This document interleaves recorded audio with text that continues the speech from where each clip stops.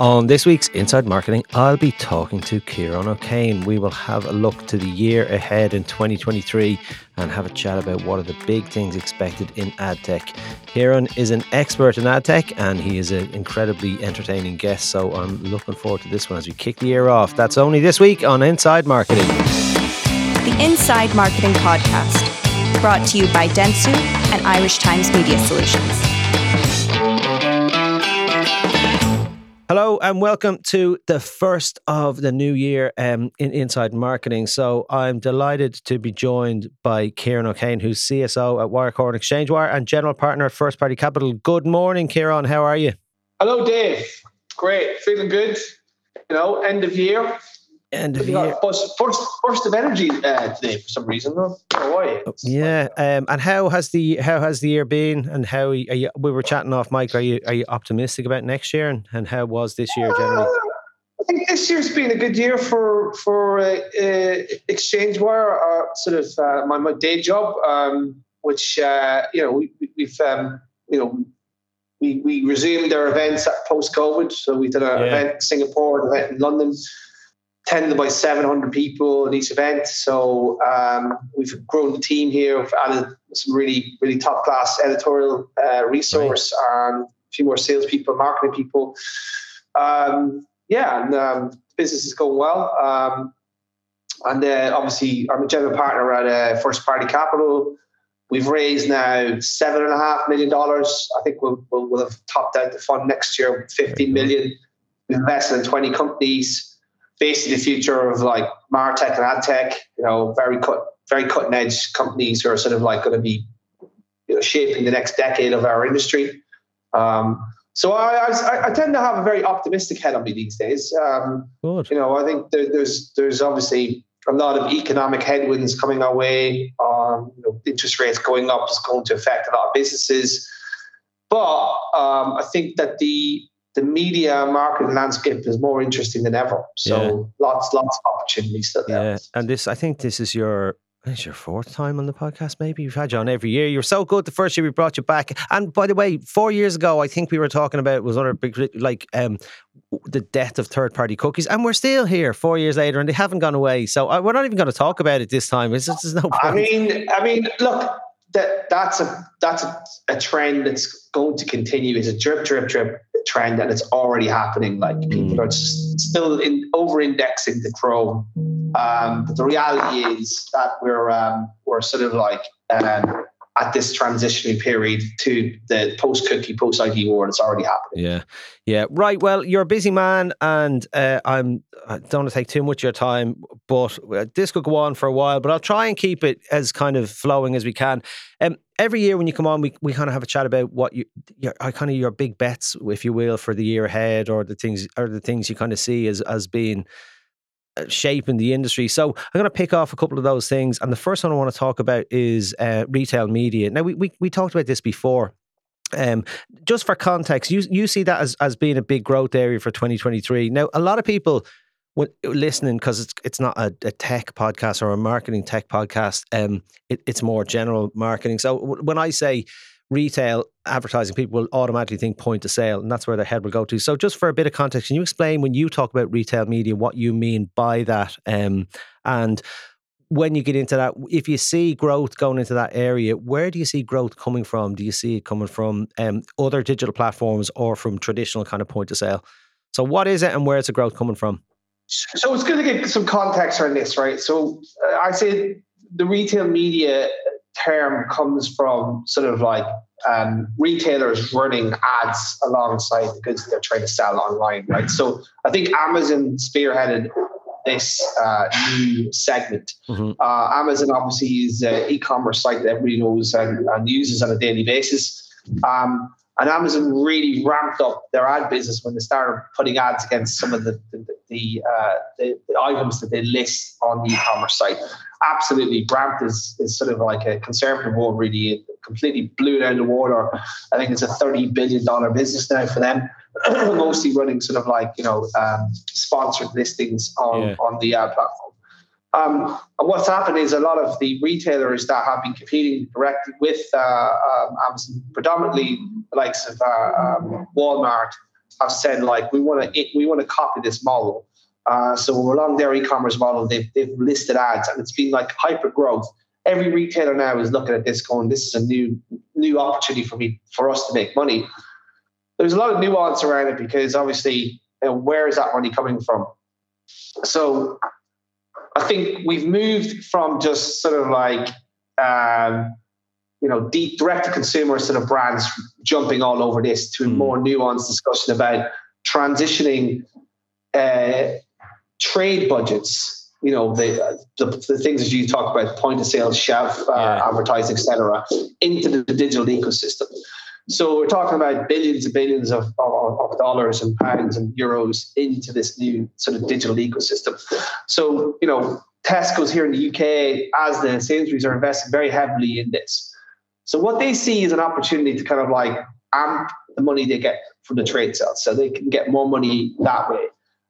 So it's like, how can I?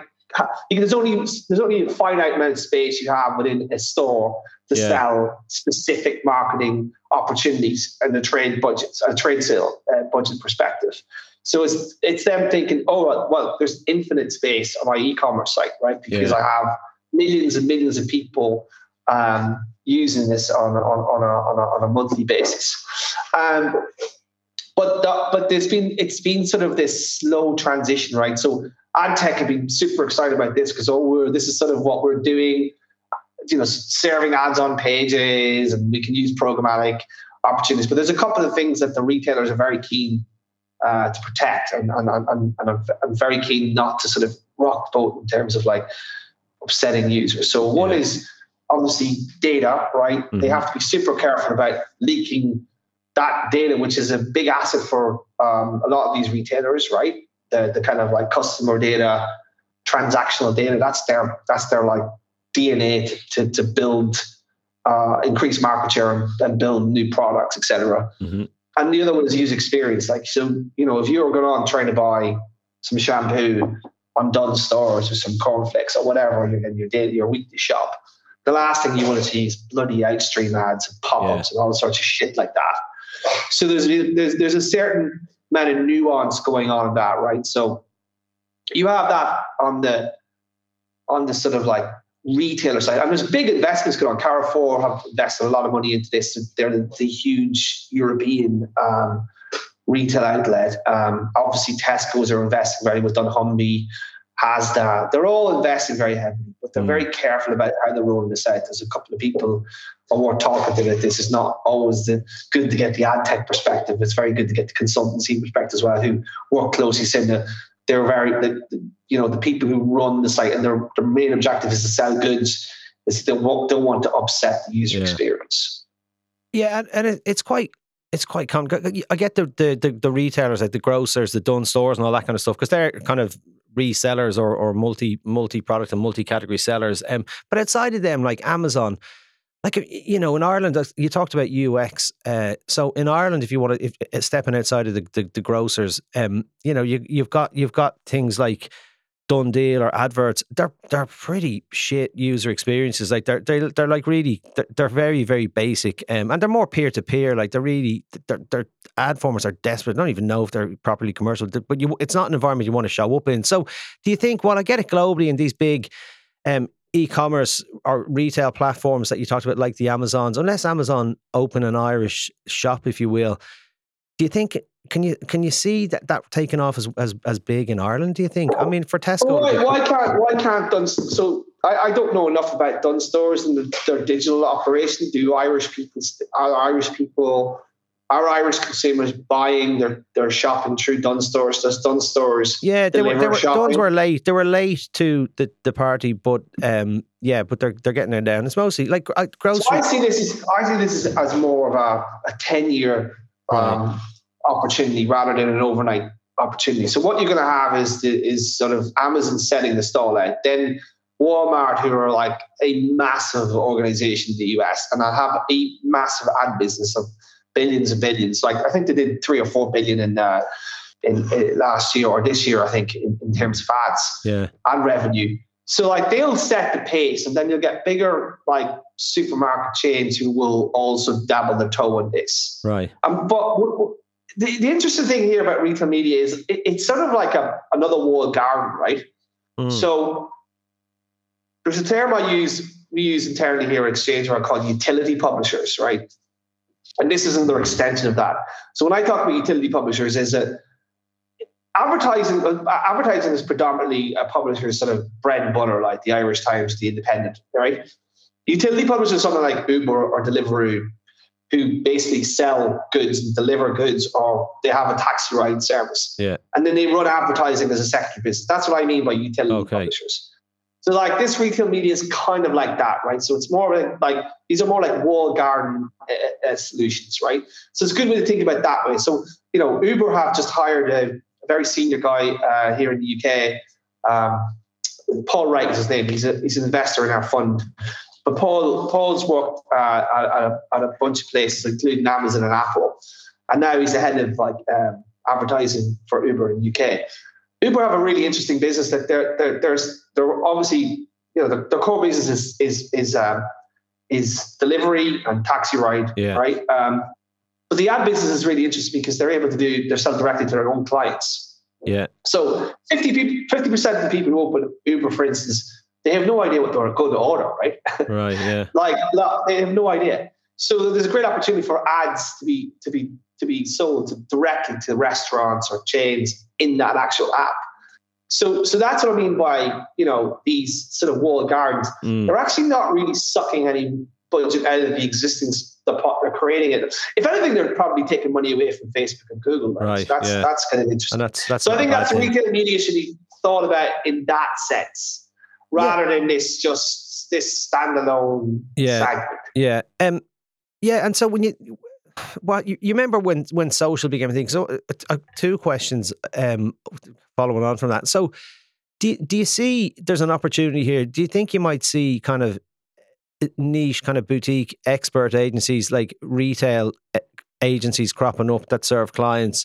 Because there might be an opportunity, a little bit like when social kind of burst onto the scene and you had a ton of social agencies just cropping up. You didn't need social agencies, but like because you branded yourself as a social agency and an expert, they kind of did well for themselves. A lot of them sold out, but they were never really needed. So two questions: are you seeing any kind of niche agencies in this space, kind of the e-commerce kind of platform expert agencies cropping up? And also, are the skills in search and performance not just directly transferable to Amazon? It's the same type of thing, isn't it? The ad platform, the formats may be different, but is it not? If you're really good in performance and SEO and any performance media, can you not just transfer those skills into Amazon?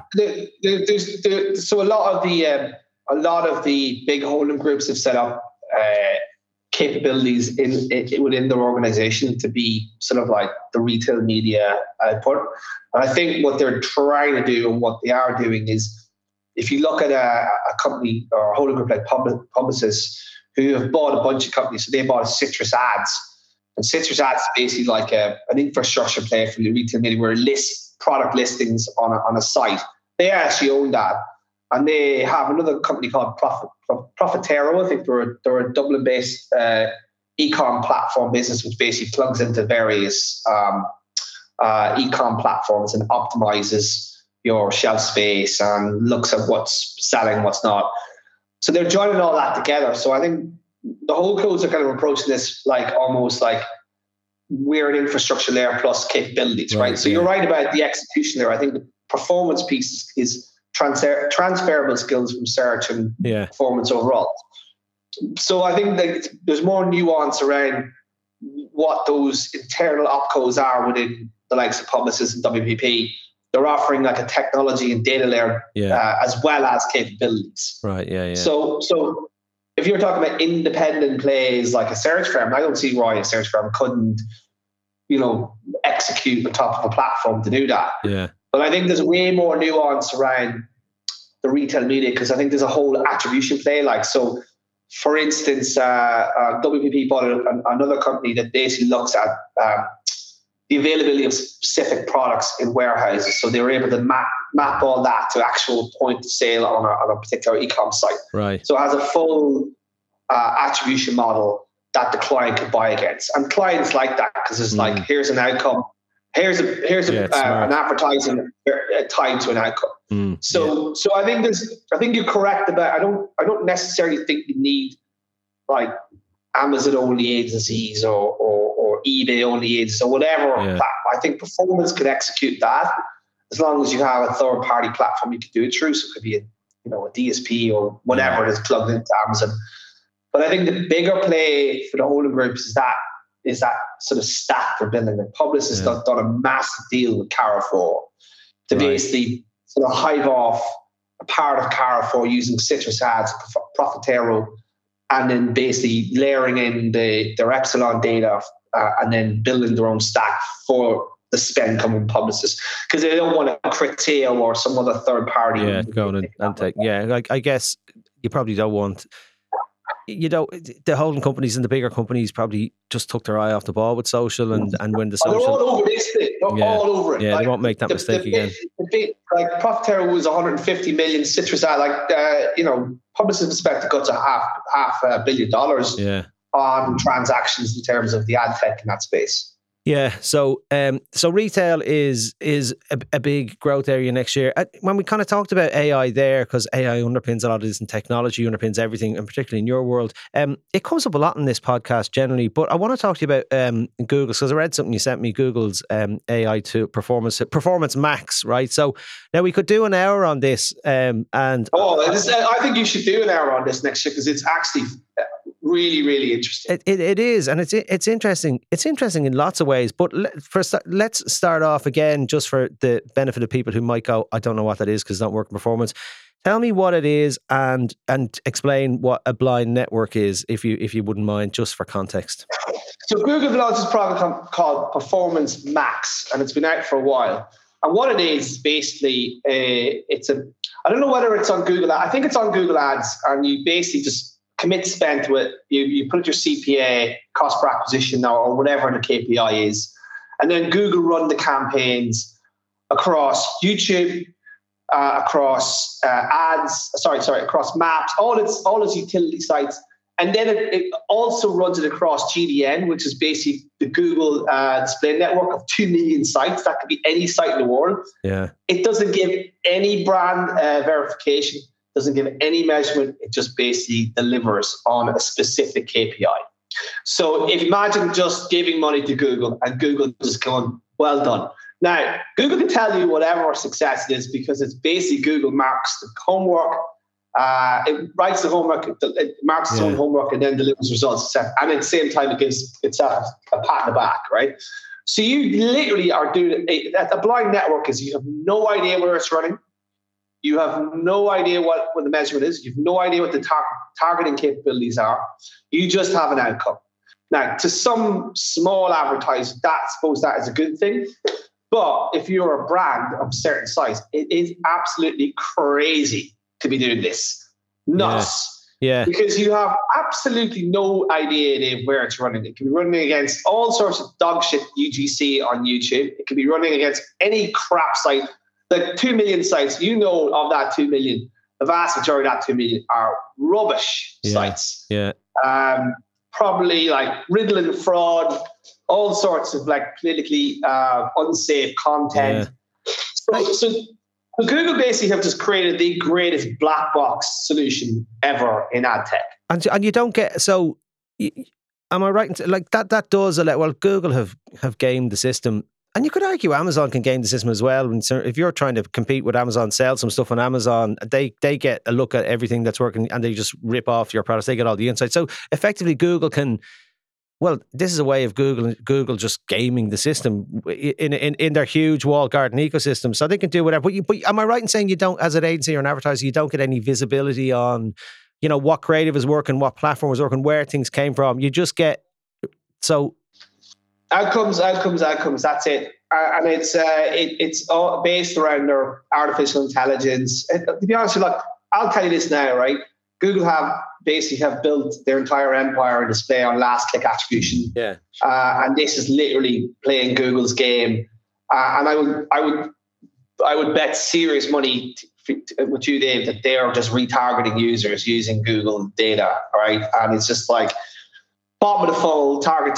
They're just sitting there and they're like, it's a bit like Gary Lineker, right? Goal hanging, right? He never really did anything else except goal hanging. Scored like, an amazing amount of goals. So basically, Performance Max is the Gary Lineker of ad tech. Right.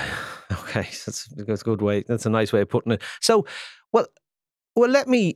Right, because you said them, and I don't know whether you said it when we were talking or whether before we started recording, like the markets will always find a way. So let me play devil's advocate for a second. So if advertising is a means to an end, right? So you want to sell or you want to acquire customers or you want to... So, I mean, the purist says, the art of planning, and if you want to get into brand building stuff, that's fine. But if you're at the lower end of the funnel, who cares then? And I'm not saying this is my point of view. I'm just going to give you maybe a devil's advocate. So who cares? Give Google a chunk of money, give them a CPA that you're happy with, and then say, off you go, lads. What's the problem? That's true, but it's according to Google's attribution model, right? That's the problem, right? They control every part of the nuance here. Like, you don't have any say on what that attribution model looks like, right? So Google could be sitting at the bottom of the funnel and takes all the credit for like performance exists. Right. It does not exist in a vacuum. It has to have some brand or some prospecting happening. You just don't get customers off the back of it. It's a very, very short-lived thing.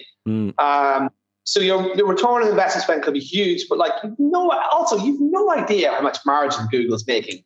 I mean, do you really care? I suppose that's the thing. You shouldn't. But you saw it with programmatic, even at holding companies, where when clients, if you said to a client, we'll reduce your spend and increase your acquisition, and we'll run it through our trading desk. But they're not happy when you're making a margin on that one, right? So it happens in agency side. So, but they're more forgiving on media owner sides. I think there's a place for this. Well, that's what I was going to say. But if you have a certain size of budget, right? Like if you're a certain size, you would want to be crazy to put money into that, because all you really do is cannibalize your own media plan, right? If you're a small player, great.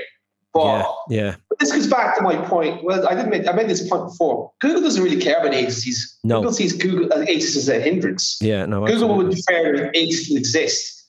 So is this the first step where they'll roll out AI around, prospecting or upper funnel?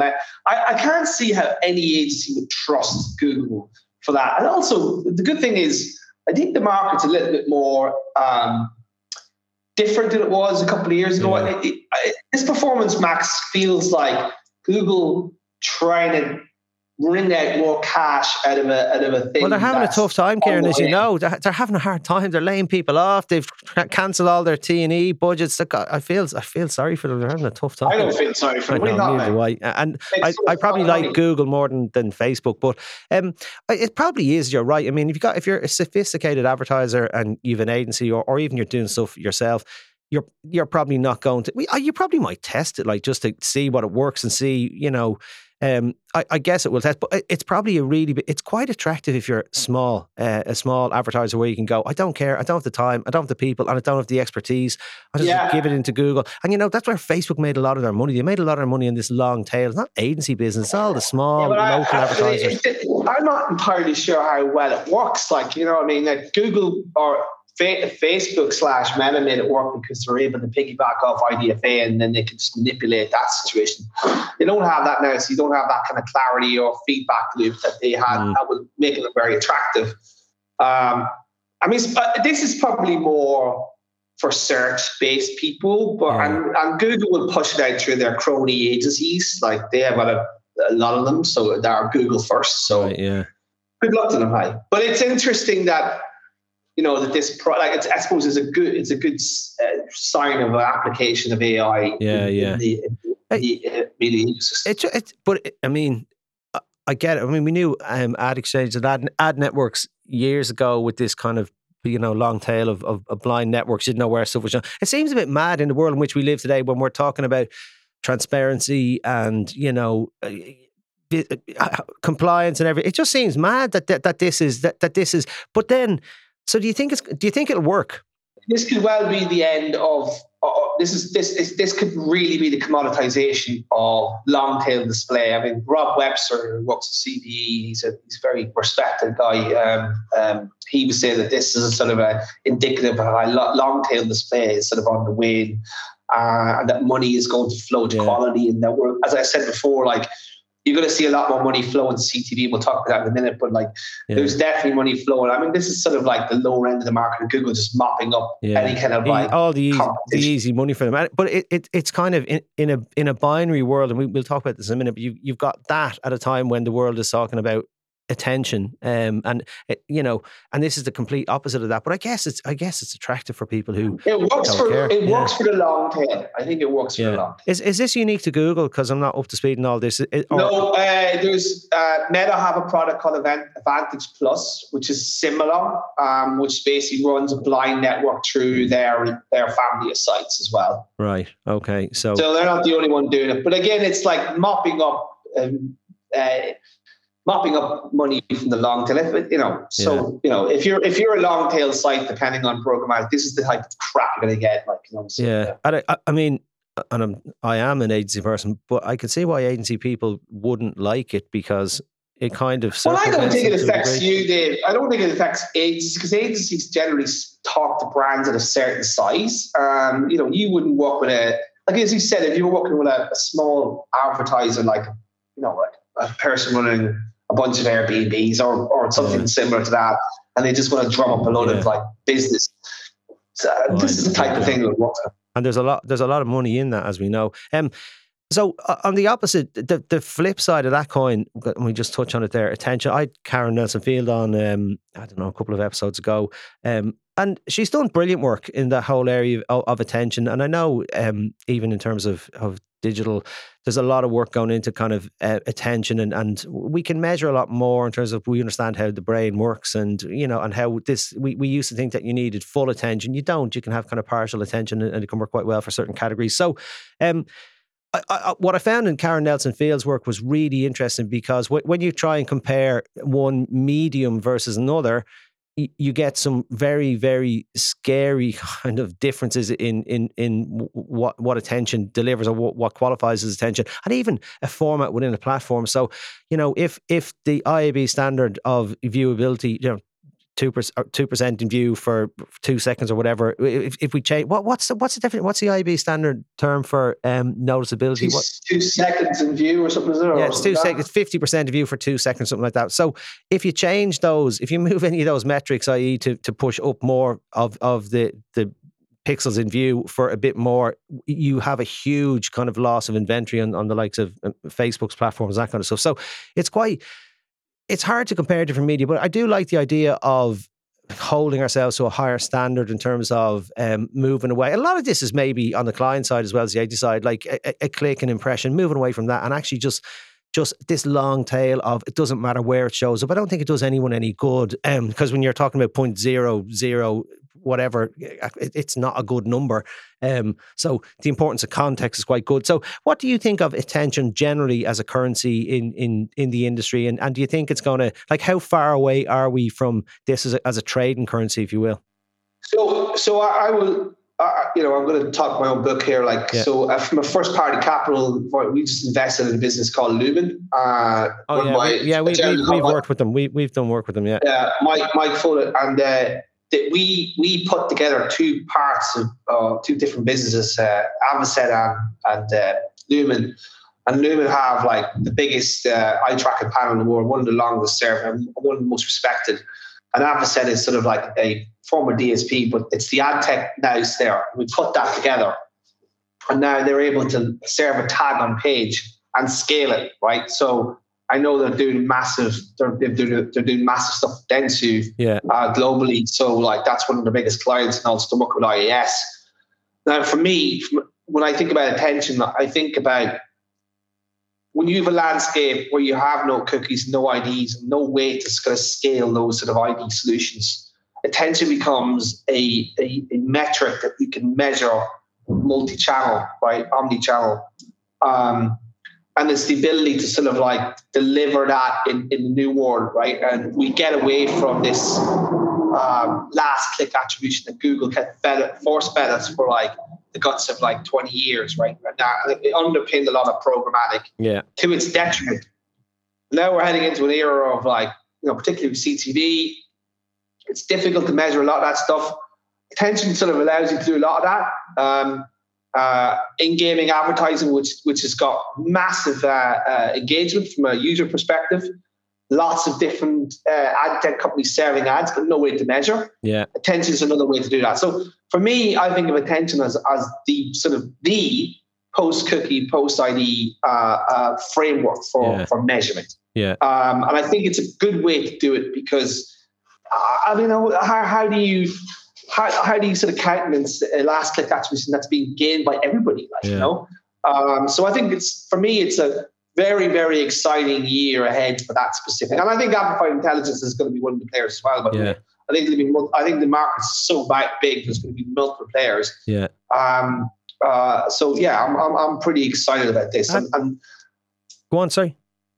No, I'm pretty excited about the opportunity here, like, because we're moving. I think that this is a good indication that as an industry we're starting to move mentally into the privacy first world. Yeah, and it's good, you know, for people who you talked about on, you know, retail sites, ads popping up everywhere, and you can see there's a load of media owner sites that are just kind of, they're going to ring out as many ads as they can get from one site visit, one impression. So it's good for publishers, quality publishers, and people who've taken a lot of a hammering with this idea that not all impressions are equal. Doesn't matter where it is. Context 100%. Is important. So it's good. It's good. Attention works to that.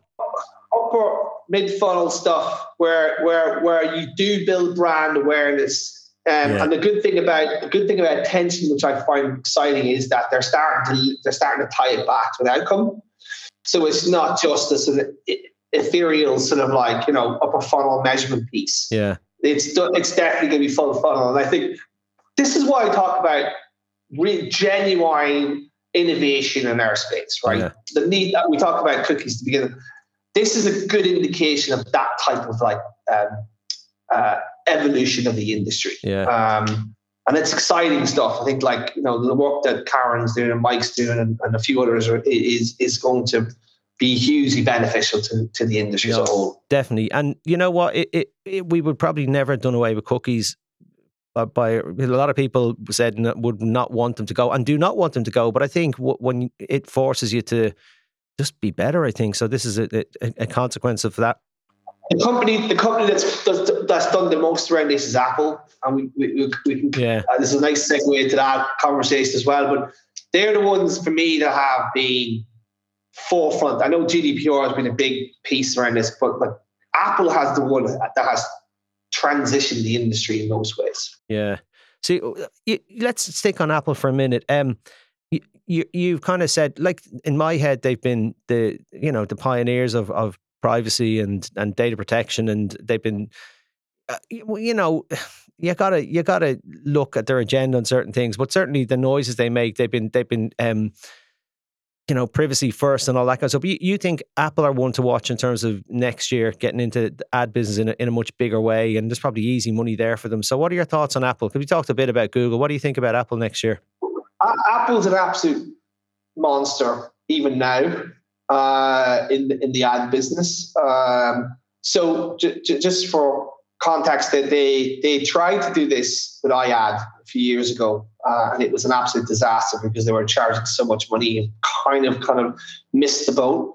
And what they did is they seeded the App Store monetization. Their App Store is arguably the most important App Store in the world because of their user base, which is basically rich people, right? Let's be honest with you. And they seeded that to third-party companies like ad tech companies, and mostly to Facebook, right? Facebook made a fortune out of gaming ads running in the Facebook environment and pushed into the App Store for downloads. And I think that Apple's reasons for certain things is sort of double-sided. I do believe that they are a privacy-first company. Yeah. I think they're a lot safer than Android, but they always have an agenda, right? Apple feel like they have a right to monetize their users more than anybody else, right? They feel pretty annoyed when third parties are monetizing their and advertising is a segment today, so that's our segment. So with the deprecation of IDFA, which is basically the signal within the iPhone that allowed third parties to do all the sort of full funnel attribution and allowing them to do funky stuff, with that gone, Apple sort of pushed out their App Store ads and started running ads in the App Store for promoting ads on the Apple iOS App Store. And it's been just basically a cash register. Like, they've slowly been ramping it up, hiring people here in London, hiring a lot of people in Europe, hiring people in the US to sell, all under the kind of like, we don't want to talk about our ad business. But the ad business is about $5 billion right now, right? Without them even pushing hard, right? Analysts reckon by 2025, 2026, it could be as big as $30 billion.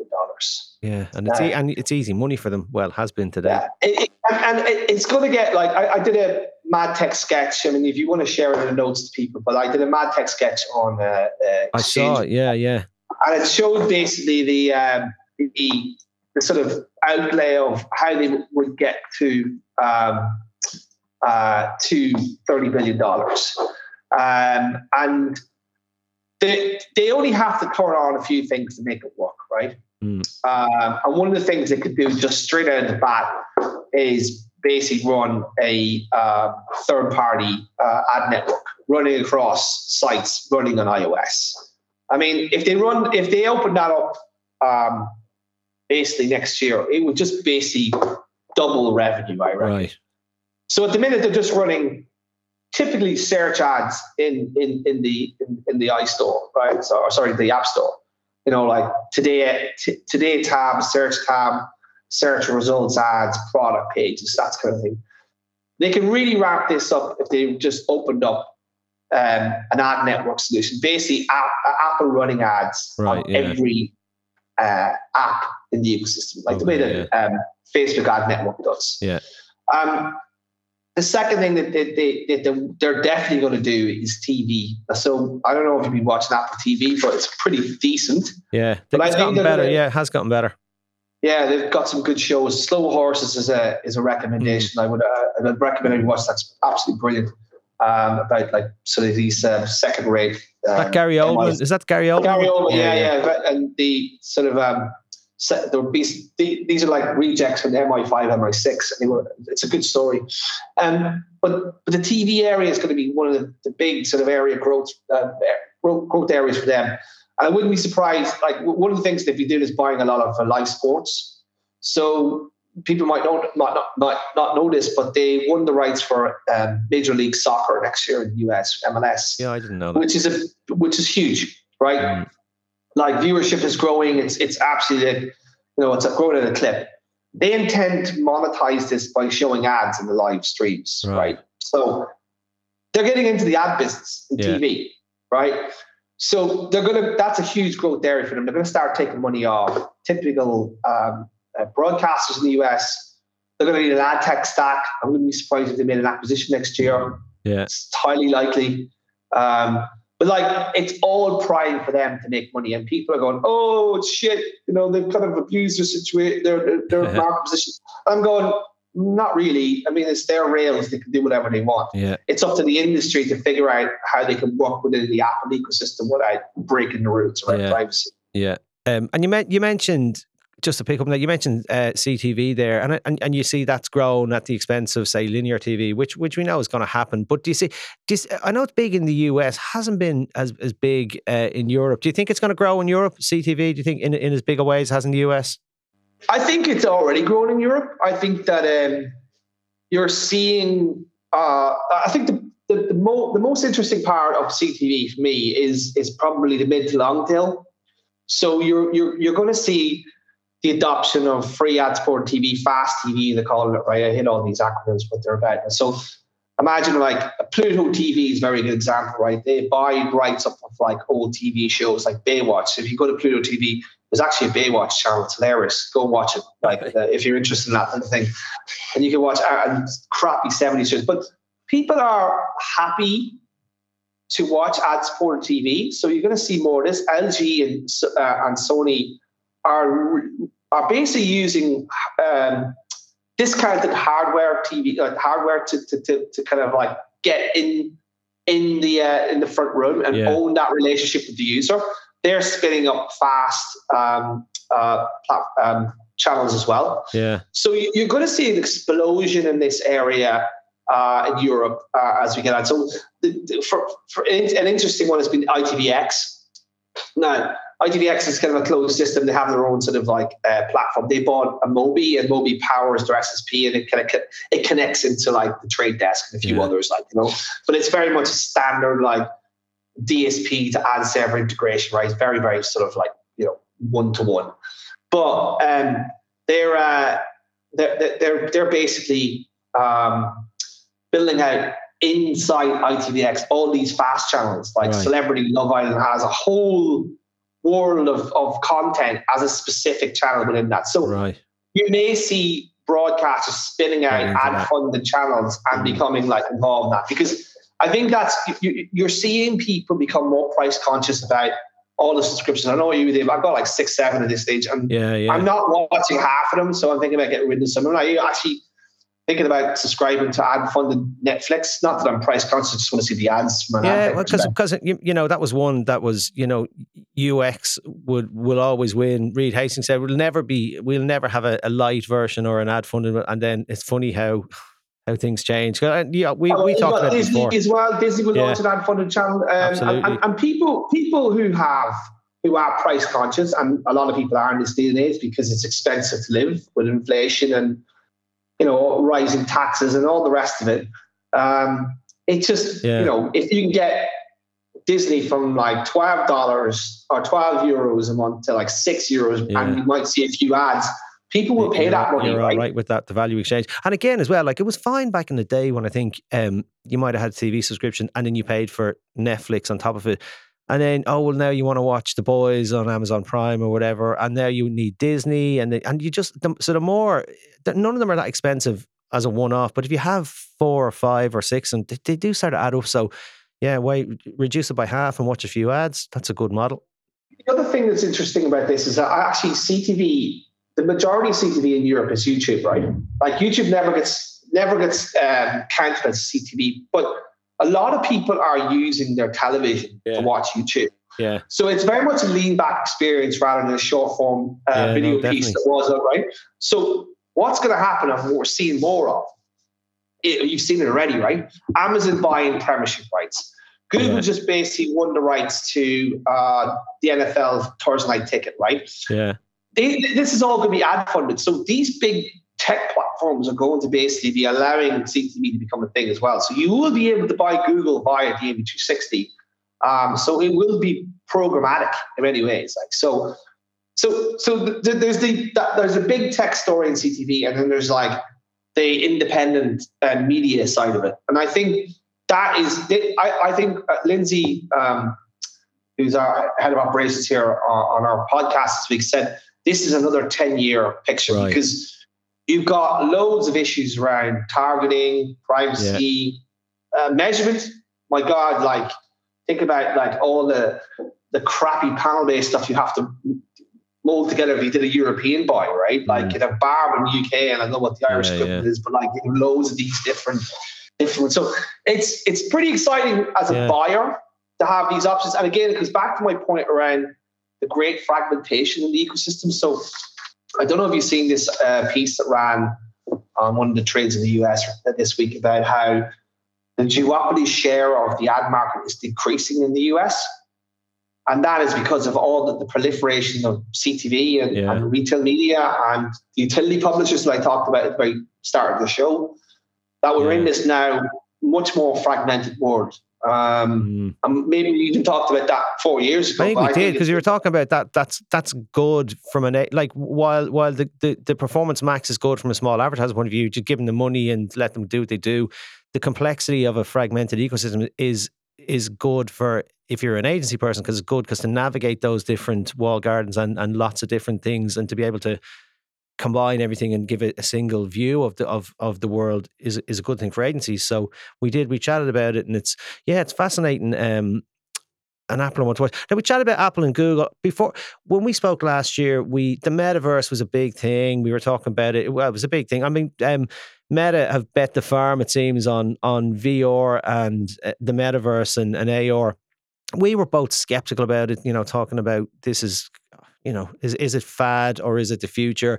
I think we were both on the same page going, oh, it's a lot of smoke and mirrors, and it's not going to be the future will not be a Zuckerberg dystopian future as as you see in some of these videos.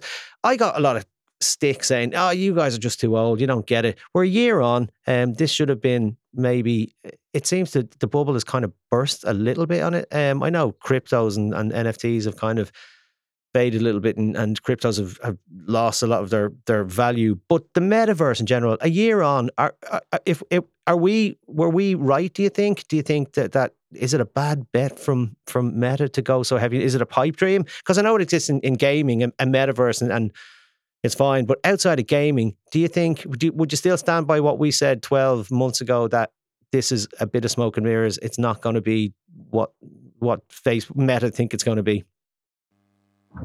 Simple answer is yes. Those people who give you crap need to kind of take a hard look at themselves and say, well, why are they working in this industry? I'm only joking, listeners.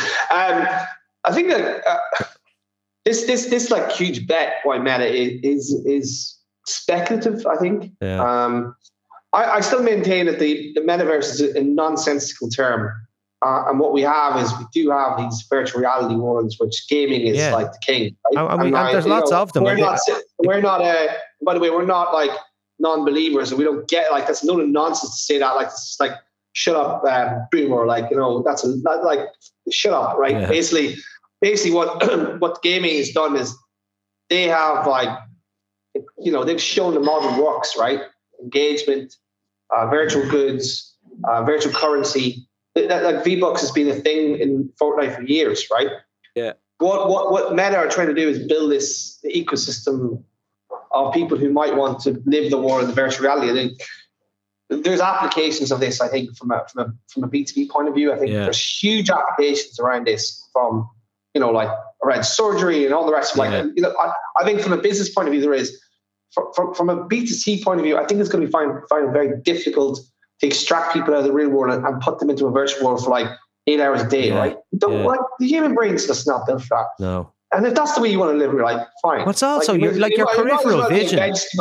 Might as well be a vegetable in the bed. Absolutely, using a bedpan to shit yourself. Like, you know what I mean? I know, I agree, and it's so weird when you put them on. You feel nauseous after it, and because you're. But Dave, I tell you where the big fight's going to be next year over this, right? I think it's going to be between Apple and Meta, right? So this kind of war that's been brewing between the two, it's going to go up a notch next year.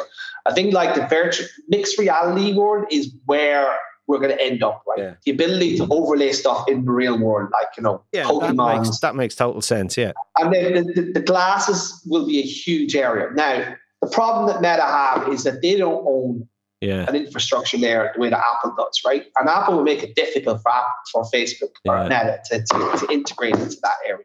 Mm. So I think that's where you're going to. I'm a firm believer in the sort of virtual AR world, right? I just feel that COVID has demonstrated that people living in this type of like virtual reality, like moved away from reality, it doesn't work. No. It causes immense problems. We're social beings, We are just a bunch of apes, right? Yeah. Like, we like people. Yeah, like, doesn't matter whether you go for a pint or go for a coffee or go meet someone or go to a party or go meet people, right? You just don't get the same effect by living your life in a virtual world. And then you say, you don't know what you're talking about. Look, I have dabbled in crypto. I've made money in crypto. I've luckily got out at the right time. Do crypto, like, all this stuff sort of conflates, and all of it is very much removed.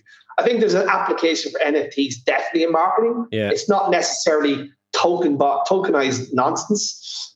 Crypto, who the hell knows? It just feels very Ponzi-esque. Yeah. Last man in gets absolutely destroyed in terms of the arbitrage piece. Blockchain has applications in certain things, but we still haven't seen what the killer app is. And then the metaverse, the name is just nonsensical. And it was grabbed on by a sort of sociopathic CEO who seems to hate advertising and is letting his core business kind of like decrease in value. Seems to hate hanging out with people as well. Just wants to live his life virtually. So So my point is that if it depends on what you're thinking, but I think the mixed reality world is where there's going to be a lot of innovation. That has huge amount of utility for people to kind of enhance something, as opposed to replace. You don't want to replace reality with a virtual reality, but if you can enhance your reality with stuff as you need. Yeah, I think this conversation it always gets very philosophical and sociological, like when you get into the mix here, like, technology wise, script. But I just feel that the world should be more connected rather than less. Like a virtual connection is not the same as a real connection. No, I agree. You touched on gaming there, and gaming is a little bit like, for years it was next year is the year of mobile, and then we're talking about that for 15 years, and then mobile took off. Now gaming has huge audience, a huge industry, has huge engagement. It's just it's not ad friendly in a sense that the advertising community don't seem to invest in it. And I find sometimes some of the stuff you can do, like, it's grand in terms of transactions, a fine industry, and I play games myself. And I know people who buy skins and stuff for their character. People spend money on it, but brand-wise, getting into it, it just hasn't really taken off. Do you think it's going to? Is it because you talked about there's no kind of ad tech plugged into that, so we can't measure? And is that the problem? And do you see it changing? Yeah, I think that's a measurement issue, and I think we're starting to make strides here. Like already, like there's a lot of these in-game advertising working with attention-based measurement. So I think there'll be a change. There'll be a change step in that. I don't think brands want a standardization piece, right? That's scale, right? Like the custom stuff is fine up to a point. That's like experiment. But if you want to do proper scale, you need standardization. I think that's the biggest problem gaming's had. So I think like we're now at this interesting sort of like, and obviously. I think Microsoft came out with a product this week around in-gaming advertising, which I think is going to be a game changer around. So you're seeing formats, you're seeing big tech sort of like get involved. So I think like we're going to see more budget flow. It's just like once the tech layer goes in, you have to go with the eyeball inside, Yeah, you do. Well, you do as long as you can kind of measure it, as you say. So once ad tech plugs into that and it becomes a viable option, we talk about attention. I think it'd be great because I'm a big fan. It's a huge audience. I'm not going to keep you too much longer. Just one question. Do you think it'll be, you mentioned it earlier on about Apple in acquisition. Do you think 2023 will be a big year for M&A? Because obviously the stock market collapse means things are quite affordable now. Values have dropped significantly, particularly in tech. Things that were possibly overvalued. Now, the big boys have less money, but they can buy things at less than half the price they used to. And Apple in ad tech is a good example. Do you think we'll see a flurry of M&A next year, even within your space, not generally and within your space? Yeah, so I think there's going to be quite a bit of M&A. And now what we have right now is a lot of the companies sort of in ad tech anyway, public values is kind of half the value. Yeah. But that's more reflective of technology in general, right? So, growth stocks have got hammered by the market is investing for the future. I think there's been a flight to safety, money and energy and all the rest of it. But what will happen, I guess, is like you will see some consolidation in ad tech because there is an awful lot of companies in the middle that really need to be rolled up. Well, another thing you probably see is a lot of companies like private equity has been a big buyer in ad tech this year. So we, as a fund, First Party Capital, we've tracked about $5 billion in M&A in Europe alone, right? About 100 deals, which is insane. Yeah. And a lot of that's from private equity. So private equity have a lot of money, are sitting on a lot of money, and are hungry for deals. So we had Josh Wetman, who works at an investment bank, Hula Loki in the US, speak at our recent event, Ad Tech Money, and he was talking about how private equity would probably end up taking a lot of these companies private and putting together and then waiting for the market to kind of like normalize and then going back public again to make some money. So you will see this. There's money being sat on. And everybody say like, oh, well, why would investors sell if it was if the price was like $20 in last year and now it's 10? Yeah. Why would they sell? Well, they're under pressure to sell because they're even if they make a loss, they're under pressure. They can reinvest. They can reinvest some of that money because there's always the fear it might go to zero, right? Exactly. So you might end up like you've seen this already, right? Tremor who are listed on the London Stock Exchange and the New York Stock Exchange, or I think it's NASDAQ, one or the other. So they have a dual listing. There was a story on Sky News Business yesterday about them shopping themselves around, right? Because they were about $1 billion and now they're worth 400 million. So like you're going to see lots of this happening where, you know, as you say, there is money in the ecosystem. Like private equity is sitting on shit tons of money, right? Yeah. And if they don't spend it, the LPs, the limited partners who put money into the play can get their money, can demand their money back, right?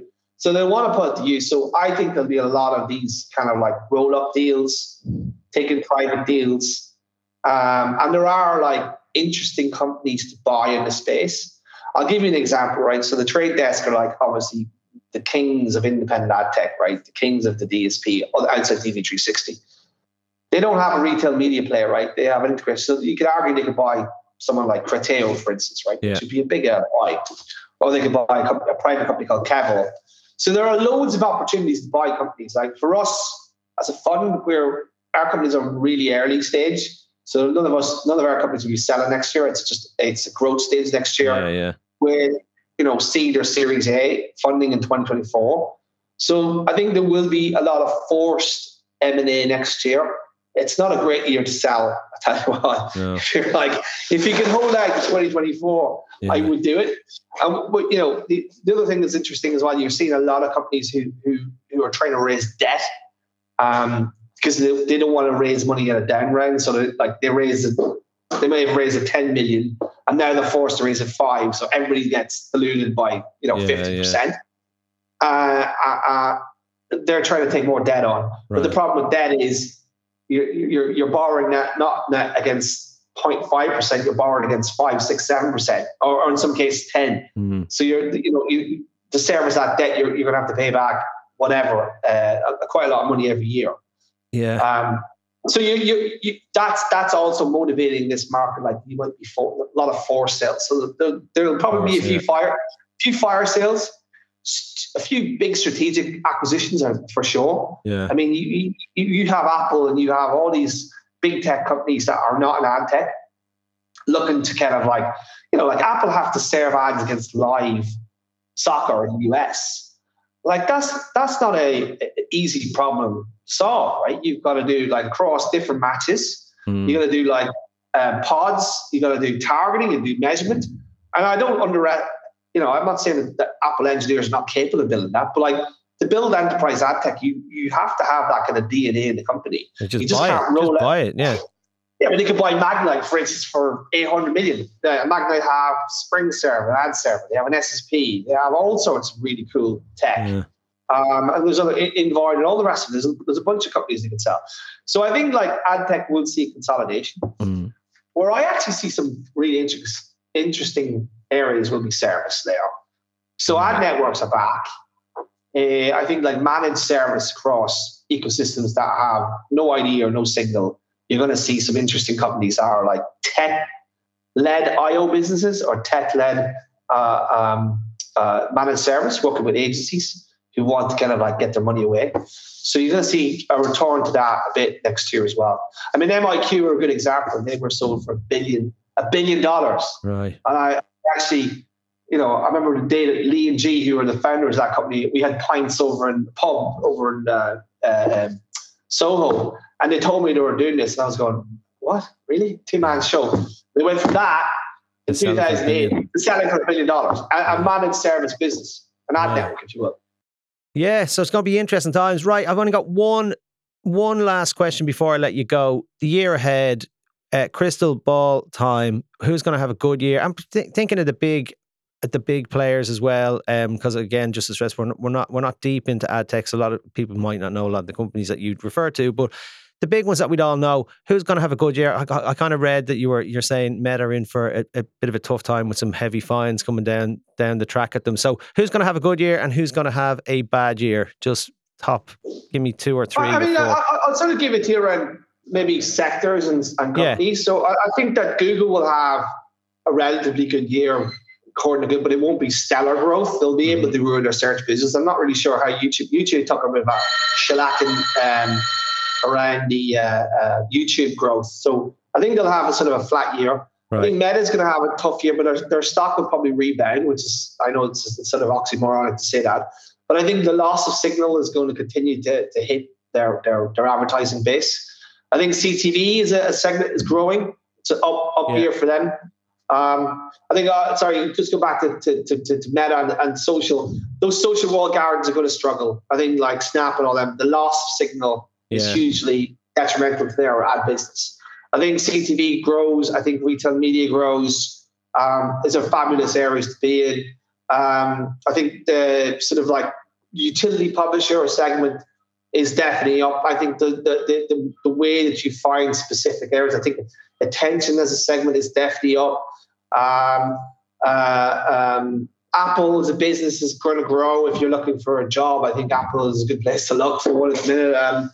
Amazon continues to be an absolute juggernaut. From an agency perspective, because I obviously want to go back to sort of like your relationship. I think agencies do okay. I think the increased fragmentation means that agencies are busier than ever. The planner buyer is back in vogue, believe it or not. With all the AI nonsense we have at Performance X, that lower tier market, I think we're going to see back to basics in terms of planning. And we're going to see some interesting tech kind of come around that. I think the creative mix of roaring back. You're going to see less ads on page, more creative, more high impact. I think like there is obviously the headwinds, economic headwinds, but I think that's more mid to long tail problem. I think the holding groups have been doing relatively well and agencies as well, relatively well in terms of revenue and forecasting the next couple of quarters because they didn't spend as much during COVID. And if anything, COVID was more of an existential crisis than a recession, which is always a headache for most people economically, but it's kind of priced in.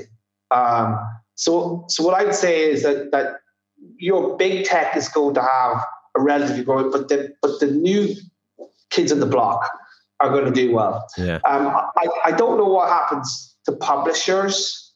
I think it's always relatively tough for them in this market, but I still believe that a lot of publishers will sort of like invest in internal brand agency pieces, which you work with the agencies themselves to do bespoke content. I think that'll be a big growth area for them as well. Cool, right. I've kept you longer than I promised I would, but I really appreciate you taking the time and I enjoyed our chat as always. I know you've been busy, so I will let you go, but thanks a million for joining me and I'll talk to you again. I'll get you on next year as well and we'll have a similar chat and hopefully we won't be talking about the same things we were talking about every year, but we haven't been this year. So listen, Kieran, have a good time. This will go out after Christmas, but we're obviously recording pre, so have a great Christmas and enjoy your break and stay safe.